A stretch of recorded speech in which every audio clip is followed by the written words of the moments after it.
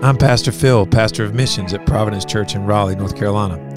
You're listening to Reaching the Nations, a series dedicated to keeping the people of Providence connected with what the Lord is doing in the lives of missionaries and church planners we support around the world. Today we're joined by Andy and Quinn, and they are working in North Africa. They've been living there for a couple of years now, mainly learning language, but we want to hear from them and what's going on there and let you hear about how they came to the point of moving to North Africa. And so, Andy and Quinn, welcome.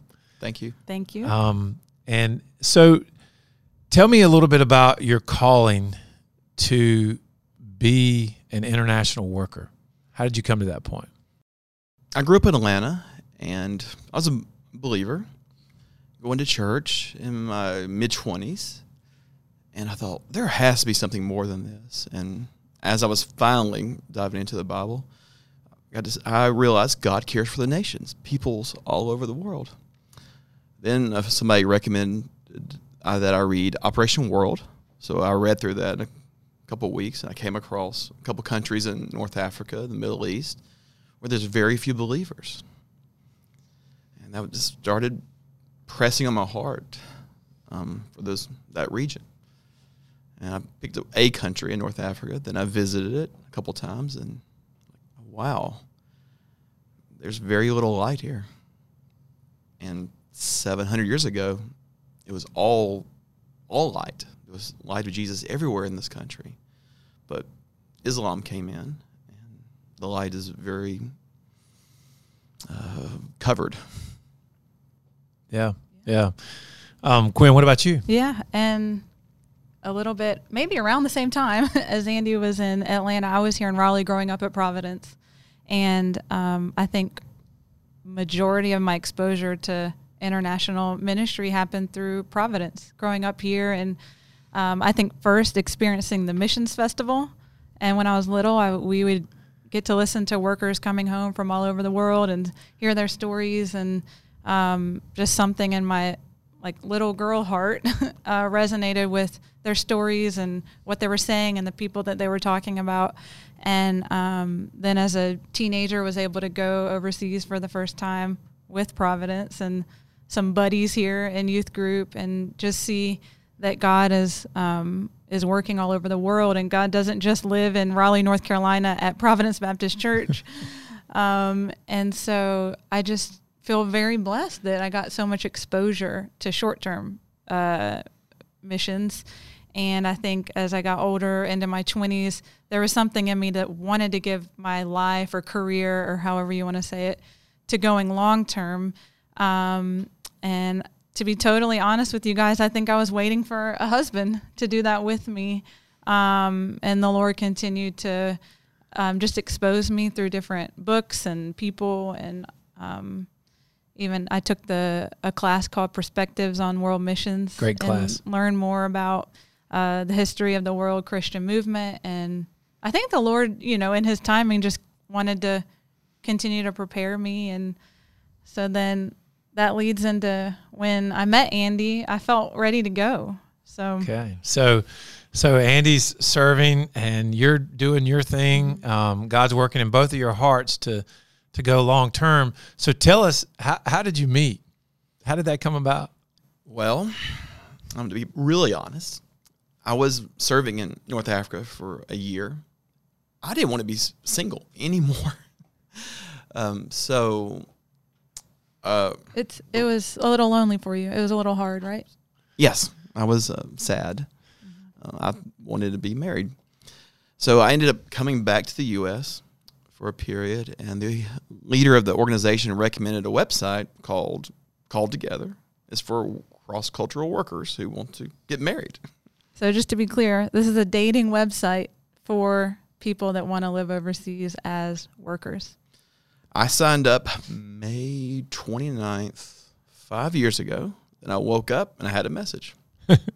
So I obviously had also heard about that website. A friend of mine that was serving overseas told me about, hey, Quinn, there's essentially a dating app. It wasn't an app yet. It was a website for people like us. And so I hopped on And I was looking around on that site for about 3 months and then saw Andy's information and sent him a message. Best $7 ever. That's such an awesome story. And amazing providence of the Lord that he put the two of you together. Yeah. And so now you get married and you now feel the call to go. You're saying, we're going to go. You pick an organization and now you have to pick a place. And you had two places that you were looking at, areas, North Africa and Middle East. How did you come to the decision of choosing North Africa? Well, I gave all that up to Jesus, whatever. We were just married. I wanted just a fresh start. I let Quinn make that decision. Yeah, he did a really good job with that one. He had, as he said, he had previously served in the city where we now live. And Andy did a wonderful job of not making me feel like we have to go back there. He allowed me to feel like we have an open slate. Our hearts are moved for the Arab people, and our hearts are moved for places in the world where there's the least witness for Christ. So we aligned on those.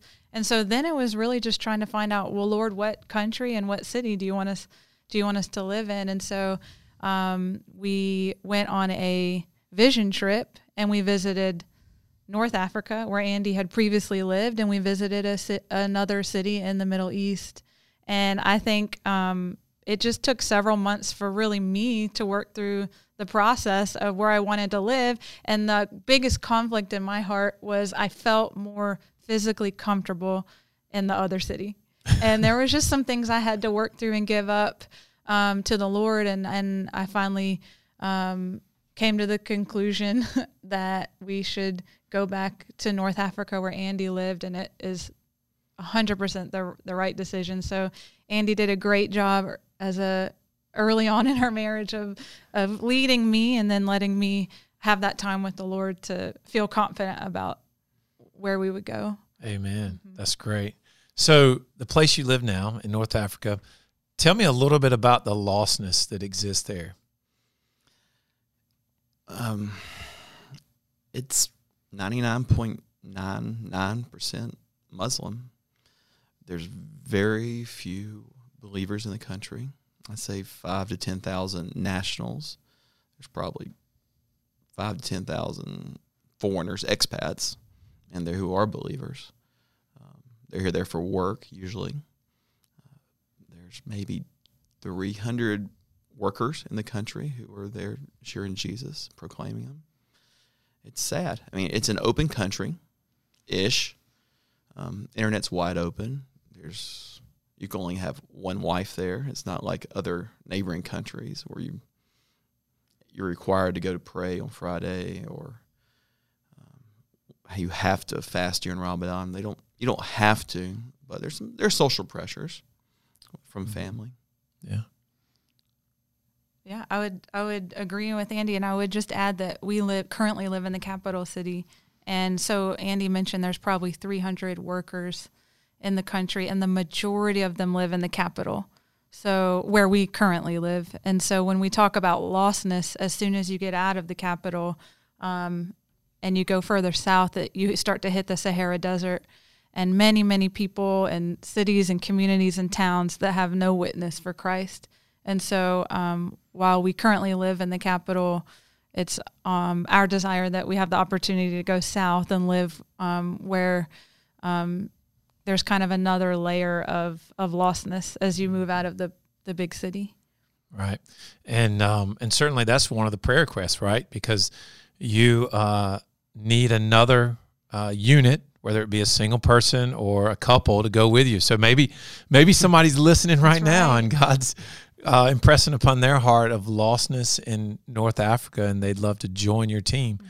So the last 2 years, you spent pretty much all of your time learning language. Mm-hmm. You've had a baby, mm-hmm. and then COVID hit, mm-hmm. and you're stuck in your home, and so Andy, you told me a story recently about one thing the Lord had done in some social media ministry that you got to be a part of and see what God had done. Tell us a little bit about that. that was right before COVID, so February. A friend of mine, or actually our language coach, he asked me to accompany him 4 hours south to another city. A lot of locals search the internet when they're just bored out of their minds, or they're just exploring what else is out there, because they don't travel outside the country. Right. And some people have dreams about Jesus, and they just look it up. Like, I had a dream. What does this mean? And they come across, there are a couple of websites and Facebook pages that are designed to attract people, to answer their questions.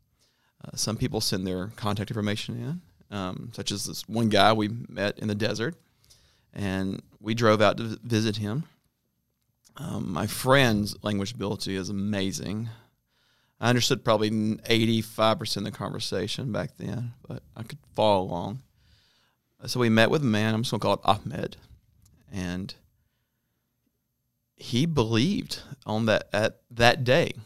So we talked there for a few hours. Then we went back to his house, and he had 3 kids. His wife was out, and he told his kids, this house is going to follow Jesus. Amen. And he started reading an Arabic Bible to them. Sounds like something that might happen in the New Testament, right? Yes, it was exciting. I've heard of these things happening, but right. actually saw it. Yeah, what an amazing story that, and a privilege that God allowed you to be a part of that.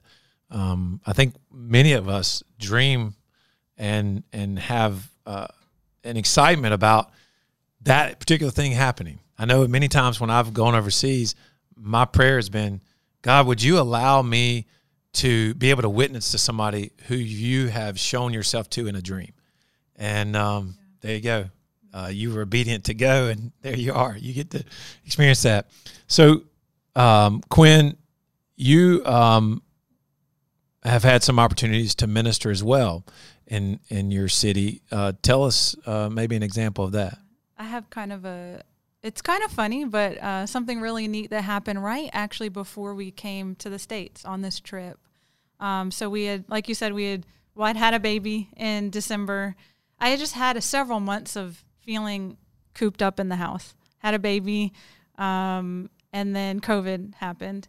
And that afforded us a lot of time to just study Arabic, not necessarily speak it out on the streets, but we got to open up our books and crack down on reading, writing. We started reading through the Bible in Arabic with a believing friend on the phone. Mm-hmm. And so really for us, we are already being able to see how good that lockdown was for us. I know sometimes we can't always see this quickly what God's doing, but for Andy and I, we were able to really advance in our spiritual language or conversational ability through just staying home and studying and reading God's word. And every day we were talking on the phone with our believing friend and discussing faith and the Lord. And so as a result, we came out of lockdown in June, and I was able to kind of enter back into society and felt a lot more equipped than I had beforehand to talk about Jesus. And so I just really thank the Lord for that time to study. And then I actually was preparing to come home and go on a beach vacation with my family. So I thought I would go to a nail salon and get my nails done. Right. So I actually was not thinking in that moment about sharing about Jesus, but I went to get my nails done, and the lady that was preparing the little station to paint my nails, she turned her back to me to wash her hands at a sink, and I realized her T-shirt had a Bible verse on it in English. It was Romans 12:12, to be devoted to prayer and to each other. I can't remember exactly what it was. And I'm so thankful that the Lord opened my eyes to actually see her T-shirt, because I was tired that day and I was just trying to get my nails done before coming back. And I just blinked and did a double take because I couldn't believe she had a verse on her T-shirt. And when she turned back around, I said, "Do you know what is on your T-shirt?" And she said, "I have no idea what's on my T-shirt." We had to wear a black T-shirt to work, and I found this at the equivalent of a flea market. They call them freeps, but so she just found a black shirt, and she had no idea what she was wearing. And I was able to open up the Bible app, the YouVersion app, which has the New Testament in their dialect of Arabic. and I was able to read to her the verse that was on her T-shirt, and her eyes filled up with tears. And I told her, "These are God's words for you today." And she told me that her uncle had died the day before. Wow. And in that moment, she didn't come to faith, and I did not give her a full gospel presentation, but I left her with God's word opened on her phone. And so I just felt like very encouraged, and also a big part, I think, of what Andy and I are doing in North Africa, and what I know many of you are doing here in Raleigh, is just trying to keep our eyes open. God's doing the work right in front of us and putting the pieces together right in front of us. I just had to open my eyes and see the T-shirt and connect the dots. And so I think for me, sometimes I feel like it has to be a lot more complicated than it actually is. And God's just telling us to open up our mouths and speak simple truths about him to people. Amen. So I'm excited about having more of those opportunities, Lord willing, when we go back. Absolutely. So maybe somebody's listening and they are feeling somewhat of a tug towards the nations and towards going, maybe midterm, long term. How would you encourage them to take the next step? 1, read Operation World. It's a prayer guide for all the nations of the world. 2, make a friend who doesn't look like you. There you go. Say, hello, my name is, what's yours? Yeah, it's good. We actually met a man from the city where we currently live at Panera in Raleigh, North Carolina, before we moved. So our point is these people are also here in Raleigh. That the Lord's brought the nations right here to Raleigh, North Carolina, and so to start making friendships with people here, they have relatives and friends and family that are in these communities and these least reached communities as well. And so it's an awesome opportunity to share with people right here too. Awesome. Well, that's great. Well, it's been good having you here with us, and I know our people are going to be encouraged to hear what's going on. Obviously, once you learn you're proficient in your language, and it's time for us to send some teams, and COVID is beyond us, we'll look forward to getting some teams there and coming alongside your ministry. And so as we finish up, Andy, give me one prayer request, and Quinn, give me another one, and we'll close it down. Pray for us to be able to return back to North Africa. America is on the bad list of countries, so we cannot return currently. Yeah. And I'm praying we go back before Christmas. Amen. Yeah, we'll be praying for that. Quinn? And I think once the Lord allows us to go back, that we just continue in our language abilities, and then that he would guide our next steps in wanting to move out down south, outside of the capital, and that he would bring us teammates. Okay. That's good. Well, let me close in prayer. Let's pray. Father, thank you for Andy and Quinn and Lord, just how you have used them already in this place in North Africa. We pray for North Africa. We pray for the lostness there. We pray that you would raise up more workers to go. We pray, Lord, that you would allow them to get back quickly. We pray for their language learning, that would continue. And we pray you would raise up a unit, a couple, a single person to go serve with them, so that they can move to a place that has even more lostness, and that they could use that for your glory. We're grateful for them, and we pray this in Jesus' name. Amen. And so, Providence, if you are listening to this and you feel maybe a sense that God is calling you to the nations, we'd love for you to contact the missions office. You can contact me at phil@pray.org, and we'd love to have a conversation with you about going to the nations. So thank you, and until next time.